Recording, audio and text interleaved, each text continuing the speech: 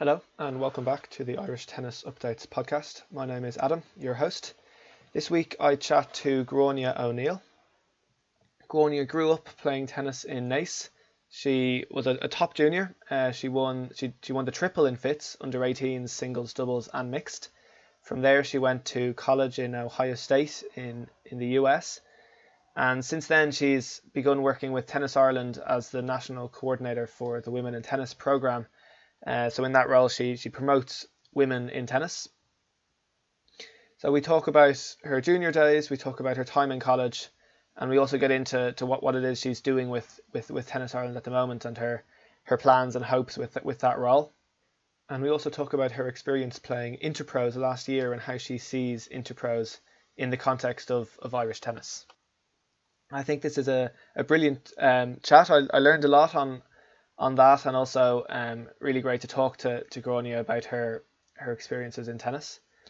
So I hope that you enjoy this and you find it interesting and you take something from it. So without further ado, let's get into it. And I'll begin by asking Gráinne what superpower she would choose. If I had to choose, my superpower would probably be teleportation. It's not a very glamorous answer, but I suppose the ability to get from A to B as quickly as possible, that'd be really nice. So I think that would be my superpower. I think I agree with you on that one. I think it definitely come in handy. Solid choice. Yes, absolutely. Just to get into kind of your tennis story, just to go back to the start, like how do you look back on your early days playing tennis in Naas and growing up there? I have really fond memories of Naas. Obviously, I'm still playing there today. Kind of thinking back, I guess, my early days, I suppose Naas really had a much smaller junior structure, than the kind of powerhouse I suppose it is today. Yeah. So I kind of would have hit with a core group of lads in Naas growing up.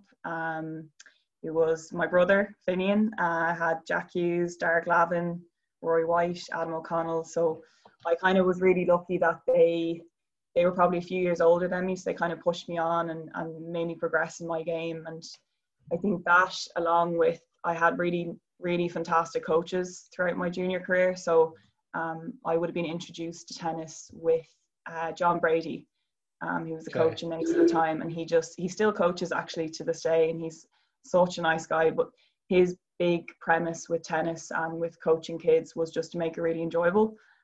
So I think the love of the game was developed really early on, and I never felt like it felt like a chore or anything. It was always so enjoyable and fun. So I think that was really important. And also two other coaches as well who were fantastic. Jonathan Coulson was another one who kind of came on the latter end of my junior career, and he really focused on my technical side, changed my forehand completely, which really, really helped. And then I also had Mark Carpenter. He was a really good player as well, and kind of would have looked up to him as a player, but then ended up getting coached by him as well, and he was fantastic. So yeah, like I look back, like I obviously worked really, really hard, but I think I really enjoyed myself first and foremost on the court, and I think that's probably one of the reasons I still play today. I really do enjoy it, whether it be DLTC League, Opens, club competitions. I really enjoy still being on the court. So Naas has given me so much. Tennis has given me so much, but Naas was definitely kind of the starting block for that. So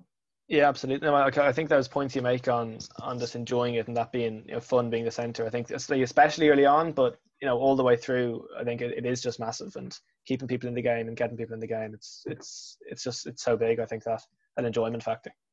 Yeah, it's tough. Like it's obviously it's an individual sport, so I think the more we can kind of implement team aspect and like the team side of things, whether it be doubles, whether it be team events, I think I find from my career the most enjoyment I've got is when I'm involved in teams. So yeah, I do think that's the way forward, and that whole idea of maybe you have your formal competition for the high level, but you also have that idea of the informal competition, so you're kind of giving everyone a chance to play, and there's not so much pressure, because it is difficult, and probably lockdown has shown that there's so few tournaments in Ireland, so you kind of have to be at the best your ability. I think competitions has improved so much in the last few years. I think that's down to James as well, a lot with what he's done. But I think definitely just keeping it fun and enjoyable, and that's really the reason why you see girls and guys continuing to play on today. They enjoy it first and foremost. So. Yeah, no, and on that, just the competition and the more casual competition, like even in Greystones, the last couple of weeks we've got going box leagues, in groups, and you play them and you move up and down, to make even competitive, but casual at the same time. And I think that's a really good thing to bring in, and that just adds a lot to all levels as well. Absolutely, yeah. No, I think it's a no-brainer, and just it gives a bit of a buzz around clubs as well. I think. Yeah. If you have that whole idea, and we in NACE we try and kind of do practice sessions with all levels when in the lead up to league and in between as well. I do think it kind of creates a nice atmosphere in clubs, so I definitely would be a big advocate for that. So. Yeah, that's brilliant. Absolutely, yeah. And now you mentioned there are a couple of people, but did you have any kind of role models you would have looked up to growing up? Yeah, I think really when I think about that, probably my mum. She would have started playing tennis. She actually only picked up a racket in her early 20s. So she was working in Luxembourg. She was there with my dad at the time. I was actually born there. And she would have only picked up a racket in her 20s and really took to it. And actually when they moved back home, she would have joined NACE. Was obviously the first club, the first and only club. She's actually a member in Wexford now, but yeah, she would have joined NACE straight away and kind of really took to it. And like a lot of her friends and friendships have been made in the club. But yeah, I think I would have looked up to her. She actually she won the club championship twice in NACE. So she ended up, she obviously progressed through and high level. And but yeah, it was so nice to play with her, and then just kind of obviously that whole mother-daughter relationship. But I definitely would have looked up to her growing up. She was a fantastic role model. Yeah, no, yeah. No, as you then grew up and you were, obviously playing with your mum and playing, different people your age and the coaching and keeping all that up. Like how often did you train, and how kind of big a part of your life was that for you? Yeah, I trained. I would have trained a lot. I think growing up, I would have played a lot of sports, and I think that's really important for kids. Just play as many sports as you see, or as many sports as you can. See what you like. So I would have played loads of sports growing up, and tennis would have always been in the background. But kind of 10s, 12s, 14s, I would have been involved in maybe Leinster squads. Doing some hitting in NACE, obviously some practice matches. So I would have probably played about 2-3 times a week. And then once I hit kind of 14, 16s, I would have obviously played a lot more. And then I think transition year was kind of the big leap for me, in terms of I took transition year as the opportunity to play as much tennis as I could. And I really did enjoy it. Like I kind of look back now and it seems a bit mad how much I did. But at the time I didn't think any different, and I was really enthusiastic about it. I think I was really lucky as well. I had really supportive parents, so they kind of gave me the opportunity to take me to whatever training I needed to go to. And I suppose they would have pushed me, but they always put it on me to decide what I wanted to do. So kind of, at the start of the year, it was that sit down at the dinner table. Okay, Gráinne, what do you want to do?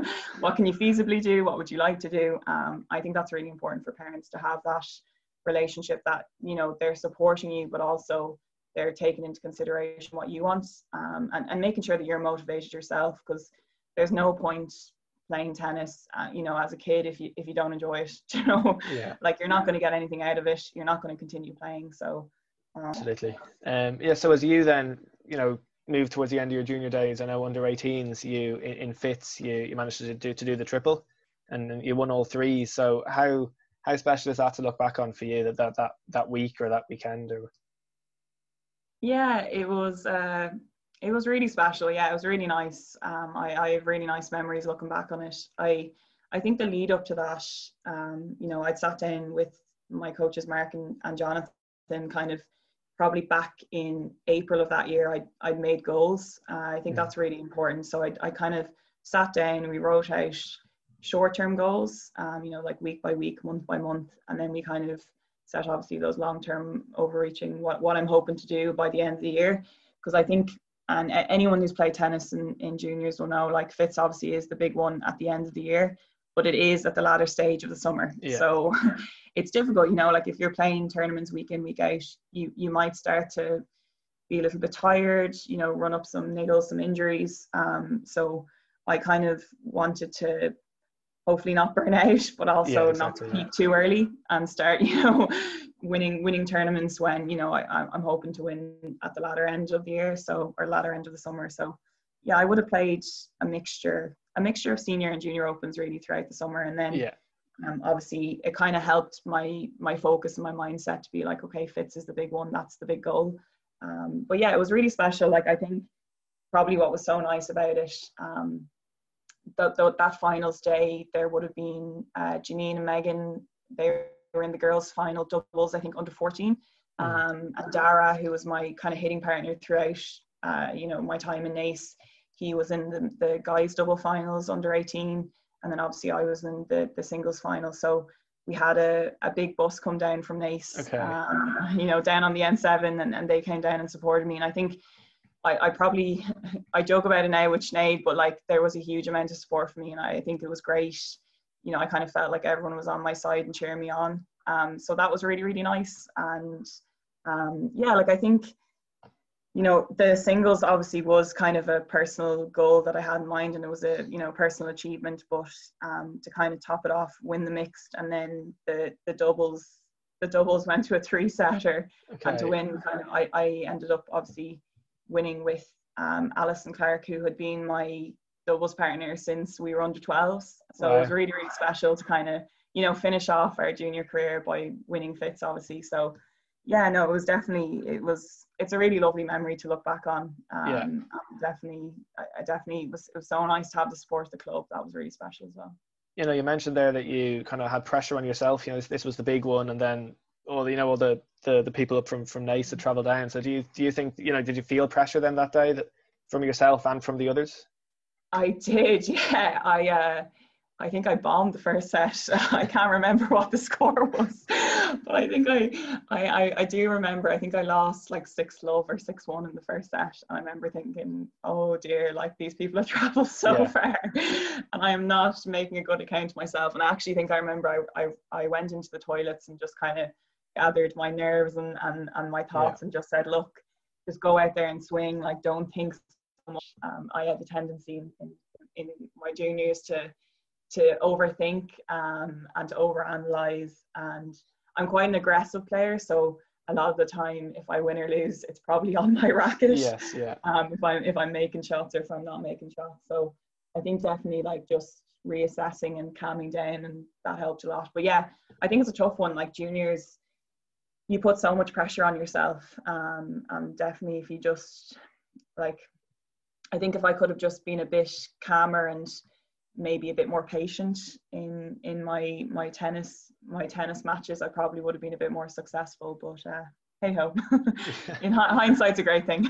Yes. Yeah. Yeah. So would you say then, after that week in Fitz, well, obviously it's kind of the end of your junior days, and obviously it ended in the best possible way. So did you almost feel, you know, how did that feel strange that you were done, and, you know, almost kind of came off a high, and, you know, almost felt a bit lost? Or did you really kind of, you knew what to do when you pushed on? Like, how was the aftermath of that for you? Yeah, it was a lovely feeling. Like, I probably soaked it up as much as I could. Yes. Yeah. Yeah, I think, like, with that, you kind of have to look to what's next. So the big thing for me was, I never really thought of going to the States and playing tennis. And it wasn't really until I won Fitz that I felt, you know, I had the confidence to kind of go for it and start looking into colleges. So for me, it was lovely, and like, it's a great memory. But at the same time, when it happened, I was kind of like, okay, that's great, what's next? You know, Yeah. Yeah. how Yeah. can I keep playing tennis? How can I keep enjoying it? You know, for some people it might have been different. It might have been kind of the end of their competitive tennis days. But for me, I was kind of thinking, what could I do Yeah. next? And It was all in your, you took it in your stride, kind of, that's it. and looked Yeah. forward. Yeah. And Yeah, so definitely. so you obviously, then you said you went on to college in the States. So how was that decision, firstly, to go to the States, and then how easy was it then, once you made that decision, to go and choose a college? Yeah, it was, yeah, it probably took some twists and turns actually selecting what college I ended up going to. So when I started out looking, you know, I was fortunate. My coach at the time, Mark, he would have had, you know, he knew some of the lads who'd gone over there, and he Yeah. kind of got me in contact with them and allowed me to have a, you know, sit down and have a chat one-on-one. So that definitely did help. But you know, there probably wasn't as much information out there as there is nowadays. I ended up doing a video. So I did a video just in the tennis club, myself hitting, playing a few points. Ended up, you know, doing a CV and just sending out emails to college coaches. I was in contact with I suppose, a good few schools, but in the end, it ended up actually being a personal connection that got me over the line. So Ciara Finucane, who I think actually Paul Casey might have mentioned in one of your podcasts. Yes. She actually, so she actually went to Ohio State, and she ended up kind of, I got in contact with her, and she was fantastic. She said, look, Ohio State, she spoke really highly of the program. She said it was fantastic, and she just said the experience was amazing, and she'd recommend it to anyone. And she actually ended up reaching out to the coach there and saying, asking him to look at my video and kind of take a look at my results. And yeah, so from there I would have, you know, I was chatting to the coach at the time, who was Chuck Mersbacher, and ended up going on a recruiting visit over there, completely overwhelmed with the whole occasion. Like I didn't I had an idea of what college was in America, but I kind of went there on one of the, looking back now, I realized it was probably one of the bigger kind of football games to go over, and it was an amazing recruiting trip. But I remember just being so overwhelmed. Like, it was my first time in America. They were so, like, you know, we went to a football game and it was 110,000 stadium. Wow. Just, you know, there was tailgating and marching bands, and it was amazing. And I think I had a really nice experience, and I think just meeting the girls, they were lovely. The girls who were going to be on, you know, potentially my teammates, they were so nice. The coaches were lovely. The setup, like the facilities, were incredible. So to be honest, after the recruiting trip, I was pretty much sold. Now, he kind of did actually have to see me play, because he was like, I've obviously seen you on video, but I'd ideally like to see you play in person. So I would have went on the recruiting trip October of midterm break, I think in 5th year, and then, or was it 6th year? Gosh, I can't even remember now. But that Christmas, he ended up coming over to the National Indoors to watch me play. Okay. So obviously, I don't think I played that well. I wasn't happy. Ended up losing. I played actually Tanya, who I play doubles with now. I ended up losing that match. Didn't really feel great about how I played, but he obviously liked something, and he offered me a scholarship there. So I think nowadays there's so many resources, and there's so many more people who've gone over. Like, even the likes of Mark Finnegan with All Sports Recruitment. Like, I think that's amazing. Like, I would have loved that tool, you know, back when I was starting out, because I was a little bit in the dark, and it was kind of just through reaching out to people who I knew and people that my coach knew or anyone else knew. So I think definitely the process it's exciting, and I'm just such a big advocate for it. Like, any girls or guys who come up to me and ask me and kind of inquire about how my time was there, I'm always just like, try as much as you can to go, and, you know, at the end of the day, if you don't enjoy it, you can always come home. You know, you defer to your CEO, you can always come home if you need to. But yeah, it was brilliant. Yeah, just an amazing experience. Yeah, no, I must say the coach you had is a brilliant name, Chuck Mersbacher. But it sounds like before you went to the college, you had you've been over, you'd had a look, and you'd spoken to Ciara, who had told you about it. So you had a pretty good idea of what it was going to be like. So how did your 4 years there compare to your expectations? Yeah, I think I had an idea, but I probably didn't know. Expectations wise, I didn't realize probably how competitive the tennis would be. Okay. I think that was a big shock when I went over there. Just the standard is so good. I remember my freshman year, I would have played, I think it was 5 or 6 in the lineup to start, and I think it was one of my first conference matches. I played a girl from University of Iowa. I still remember to this day.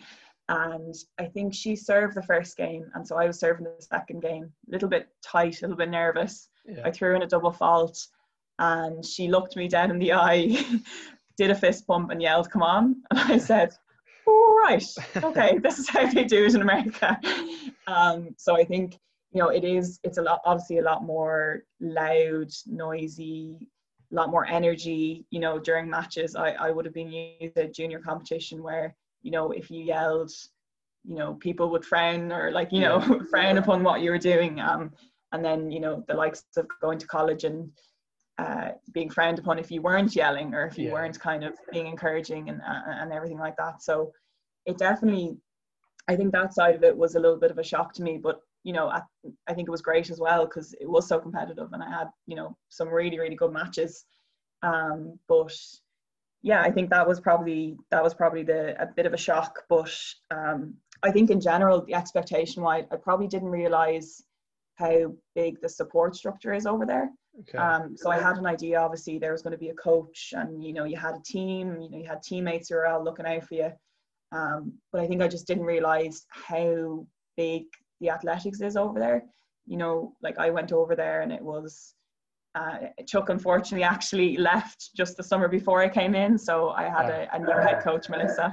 Melissa Shaw probably doesn't have a glamorous name as Chuck. But, you know, I would have had Melissa, who was head coach. You would have had an assistant coach, a volunteer assistant coach, physio trainer, a fitness trainer. We had an academic advisor. We had an athletic director who oversaw our program. We had the men's tennis coach who ended up being the director of tennis. So he looked after and oversaw both of our programs. So, you know, they really went, and then obviously your professors as well. So they really went above and beyond to look after you there. I think that side of it was just incredible. And I think just for me as well, the alumni, the community, I think, you know, obviously Ohio State is one of the larger schools over there. So I think someone said to me recently, the alumni might be about 4 million. Okay. So just huge alumni, yeah. So I mean, it was really fun because you'd go through airports, and the big thing at Ohio State is when you yell OH and then someone says IO back. Okay. So, you know, we'd be going through Dallas airport. I don't even know if there's an airport in Dallas, but, you know, any of these airports to go and travel, and people would obviously see our college gear and, you know, they'd be walking past us going OH, and then we all have to go IO back. So, and it's actually happened to me. I was walking through Smithfield Square one day with one of my friends, and I had a Ohio State hat on, and a guy yelled just in passing like OH, and I said, oh, IO, almost like a natural instinct. And I absolutely freaked my friend out. He was like, sorry, what just happened there? I had to kind of explain, no, that's what we did, you know, when I was at Ohio State. So I think just the community atmosphere there was incredible. And I was really lucky. My teammates were amazing. I kind of made friends for life. They actually came over for my 21st birthday and surprised me to Ireland. So like just really incredible girls. So I think I kind of struck gold and got lucky with that. Yeah, so. Brilliant. Do you have a best memory, maybe, you know, on the court or off the court? Oh my goodness. Probably, yeah, on the court, a huge team memory would have been, so when I would have came to Ohio State, we would have probably been in the 50s or 60s ranking wise. And we obviously progressed through and got higher up in the rankings. But I think one of the best team memories, and it actually wasn't a huge upset, but at the time we would have been ranked, it was my second year there, so I was a sophomore. At the time we would have been ranked, I think, maybe in the 40s. And we ended up beating University of Tennessee, who were probably ranked top 20 at the time, which is obviously a huge jump. And I just remember it was a close dual match, and I think it was a 4-3 win. And I just remember the absolute excitement we had in the team room after. Like we were all jumping around, dancing, and then like our coach came in and was dancing with us. And I think that kind of gave us the push that, okay, we're actually, you know, as a team, we're good enough to compete with the best of the best. Yeah. So that was just an amazing experience and something we always look back on. You know, we had one other team, you know, we played another great memory for us as well. We played national indoors my senior year. Now I didn't actually play in the lineup my senior year, but it would have been, I think it was the quarterfinals of the national indoors, and we ended up playing Vanderbilt, who were ranked number 1 at the time. Okay. And it came down to very last match, you know, extremely dramatic. Everyone it was an indoor facility, so everyone kind of crowded around the match. And Miho, who is a really good friend of mine, she ended up clinching for us. And we all kind of ran out to the court and hugged her. And I think that was incredible memory as well, just because it was just an absolute nail biter. You know, down to the last match, she came from behind to clinch it. So, and then obviously the fact that they were the number one team in the country at the time, it was a really nice memory. So yeah, those probably were my best team memories. And personally, I think I had I suppose, you know, tennis wise, I was really happy my junior year how, you know, I kind of had to jump in at the latter end of the lineup in singles. For anyone who probably has played lower in the lineup, you'll know, you know, if you are in a strong enough team, you're almost expected to win every match. You know, you have to get that singles point. And I wasn't actually playing doubles at the time. So with college tennis, you know, you play your doubles first and then you go out and do the singles lineup. So I would have kind of, you know, my coach put a lot of faith and trust in me to always kind of get that singles point lower in the lineup. So I think my junior year, I was really happy how I played. And, you know, I only think I lost maybe 2 or 3 times during the conference. So I was really happy with that and just kind of how I competed and everything like that. But yeah, I think those were the best memories. I think it's funny though, like I'm saying tennis memories now, but like a lot of memories that I look back on are like silly, you know, silly trips where we got stuck in airports, or, you know, we missed flights, or we got up at the wrong time, and you know, just funny moments. And a lot of, you know, you spend so much time with these group of girls, you're sick of each other sometime, but you also have a lot of fun kind of fun silly occasions that you can look back on. And just, I think probably time spent with the girls during season were probably some of my best memories as well. Yeah, so I guess it's combining the two, the tennis and the personal very much as well. It's the two aspects you would have taken away from it. Absolutely, yeah, absolutely. No, definitely. Yeah, so just as you finish up college, what's your plans then? You leave college, how do you look with tennis, or how do you move on? Yeah, so it was a weird one. So I would have finished playing in 2016, but I still had to finish my degree. So I actually ended up staying on the team and being a volunteer assistant coach for a year, and then graduating in 2017. So my degree would have been, it was a Bachelor of Science in Sports Industry, which probably would be the equivalent of like a sports management degree here in Ireland. Yeah. Okay. So it was probably quite a specific or like a niche area that I struggled. I'll be honest with you, I did struggle a bit when I came home because I was trying to find work and there wasn't a huge amount on offer in terms of the sports sector.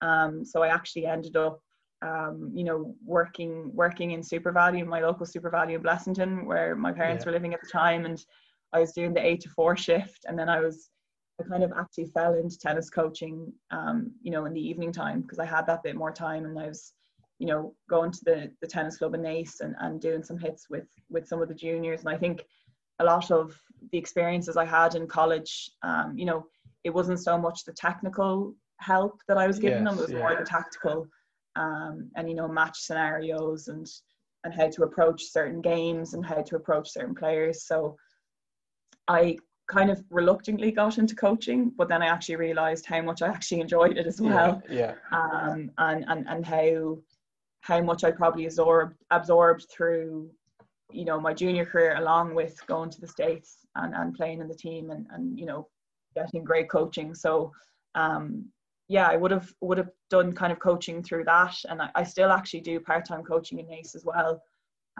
So I suppose it was a different setup when I came home initially, and then I got actually James Kluski, who was working for a recruitment agency at the time, set me up with a job in a sports photography firm, which was great as well. So I would have had quite, you know, I would have only been knowledgeable in tennis and wouldn't known much about other sports, whereas you know, working in the sports photography firm kind of opened my eyes up to all the other sports that Ireland has to offer, all this, you know, fantastic sports athletes that are out there. So that was great. Yeah, brilliant. Yeah. You know, just to, I know you now work with Tennis Ireland, so to move on to that a little bit, did you always kind of, as you went through those different jobs you mentioned, did you always kind of hope to end up in a job like you have now? Was that always your goal? Yeah, it's it's funny, if someone had said to me coming out of college, what would your, ideal job be? It'd probably be the job spec that Tennis Ireland put up for my role now. I definitely jumped on it as soon as it came out. I think when I was at Ohio State, I would have, I would have had a lot of great female role models and mentors. So my head coach, Melissa, she was obviously highly regarded, coach in American colleges, and, brought a program that was ranked 60 to number 1, and it's now a top 10 ranked college team.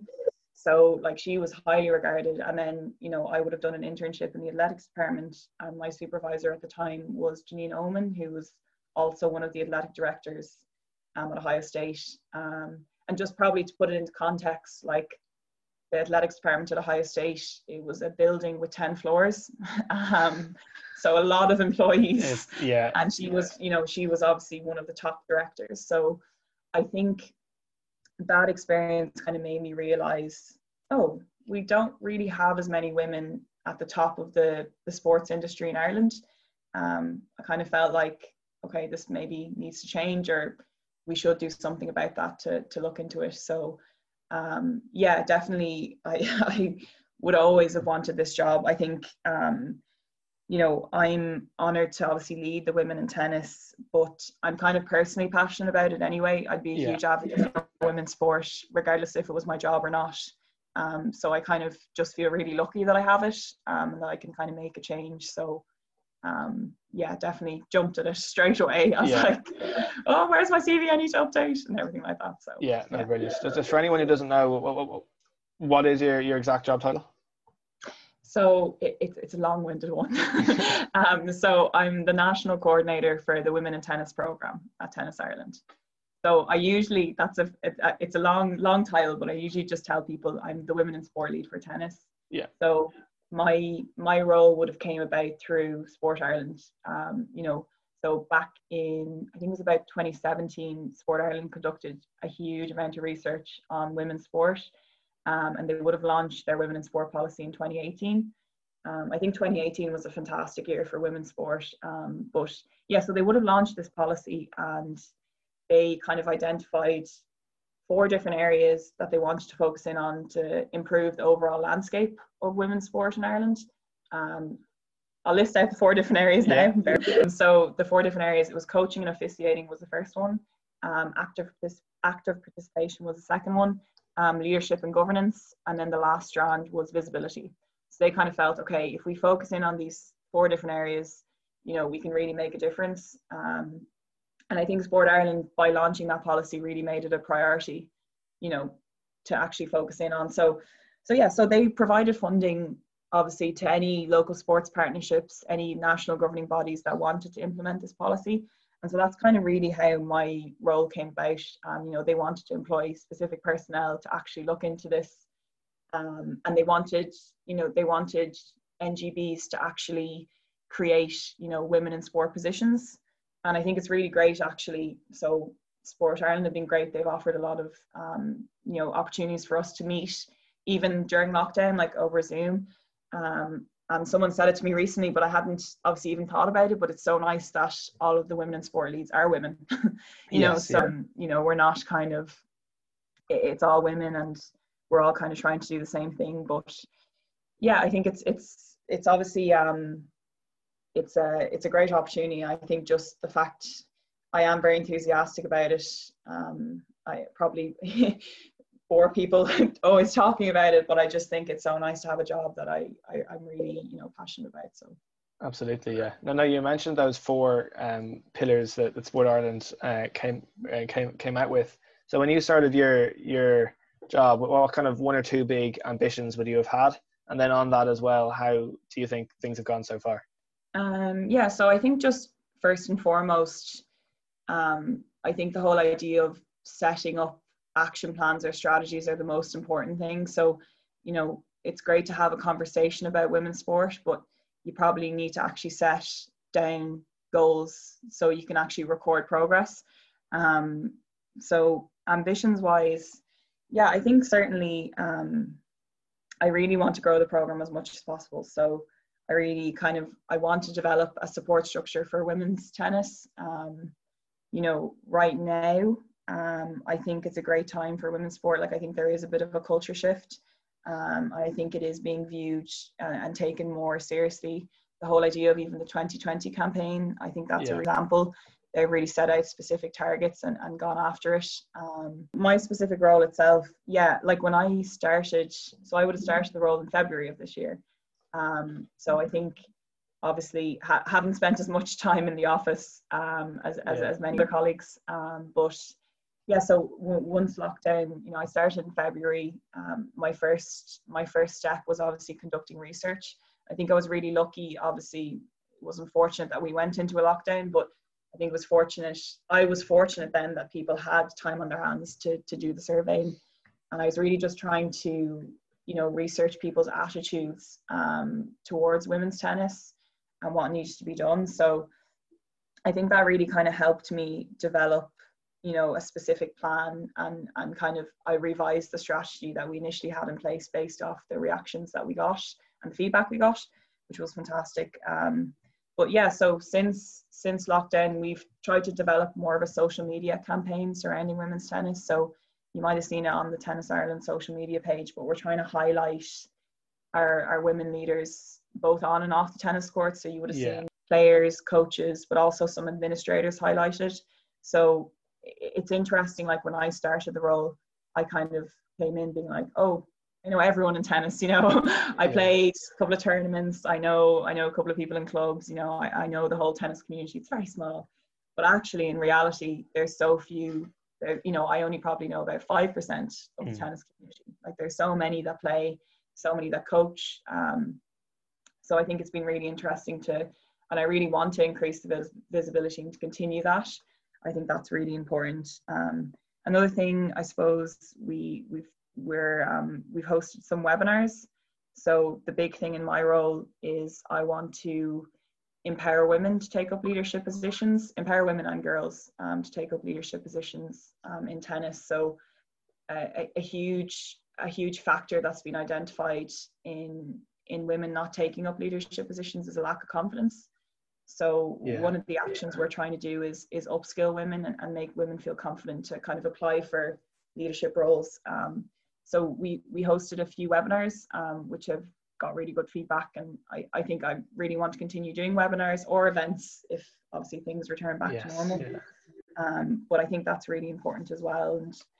And we actually also have our strategy is actually going to be publicised, and that's going to be publicised, I think, very, very shortly. And then we also have a club charter coming out. So the club charter for us is a way for clubs to sign up to. They're endeavouring to kind of pick three different actions that they want to do to promote gender equality. So it's kind of putting the onus on clubs to pick what they want to do specifically in their own club, and you know, creating that actionable change. But I'm really excited for that, because I think even the opportunity to meet with clubs and you know, speak with them directly about any issues they may have or anything like that, I think that's going to be really important. So I'm really excited for that as well. But a huge thing for me as well, I got asked to speak on a webinar about gender equality for the ITF. So ITF and Advantage All, it's called Advantage All, it's a gender equality initiative. But they would have picked 4 different nations to speak about it and kind of talk through what they've been doing in their own countries. And it was a huge honour that I got asked, and you know, I was representing Tennis Ireland and kind of talking through that. So I think just the more conversation we can have and the more chats we can have, I think that's so important. And I certainly, you know, I'm advocating for women, but I think men are just as important, you know, because as of right now, a huge amount of men have the highest positions in sport.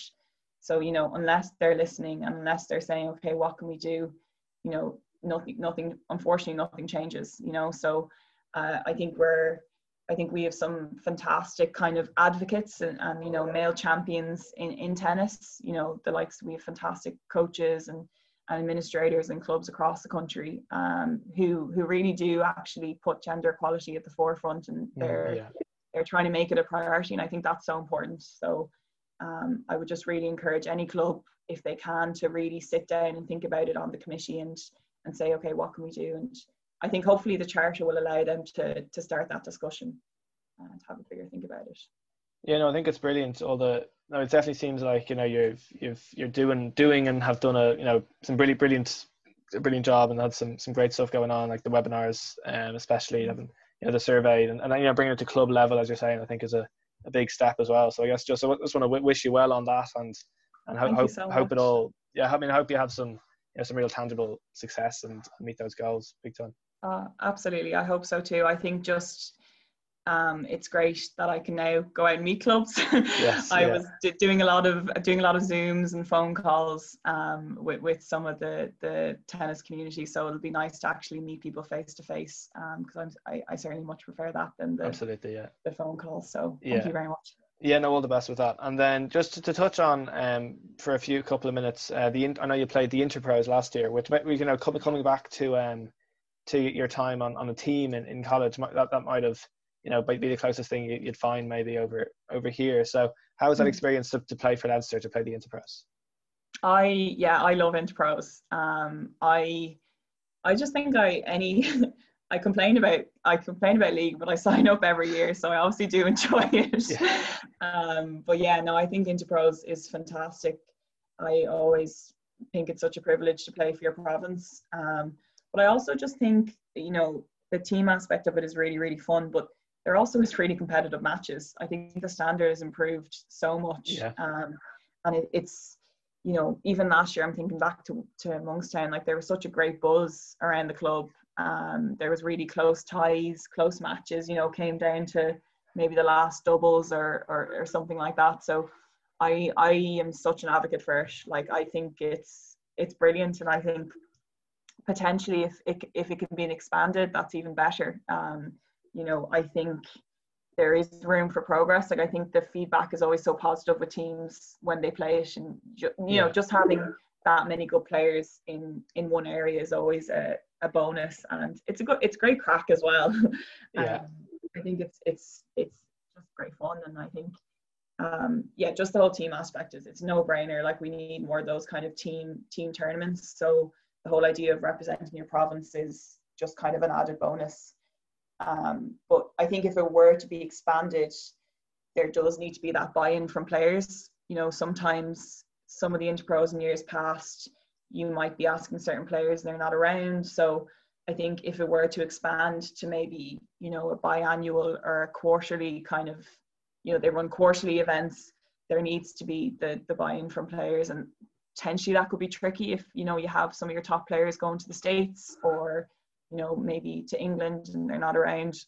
But I think it is a great opportunity to represent your province, and maybe it's a matter of not just looking at kind of juniors, vets, seniors. Maybe it's an idea of looking at certain class levels and saying, okay, could we hold, you know, class 3-4 or level 3-4 Interpros, and, you know, you're giving them the opportunity to put on the Leinster tracksuit or the Munster tracksuit or wherever it may be. And, you know, maybe they don't have that opportunity, so it'd be great to offer that up to them. So I would be really excited if it does progress any further. But I love playing Interpros. I think it's a great event, and there's just such a great buzz as well. So yeah, and I mean, I was there last summer in Monkstown, and I got to be there over the couple of days and see it, and it was brilliant. Just, you know, all the, as you said, very high quality, but, you know, as well, just the atmosphere of everyone there, and especially when Julie Byrne was playing, you know, obviously in her home club and having the support, and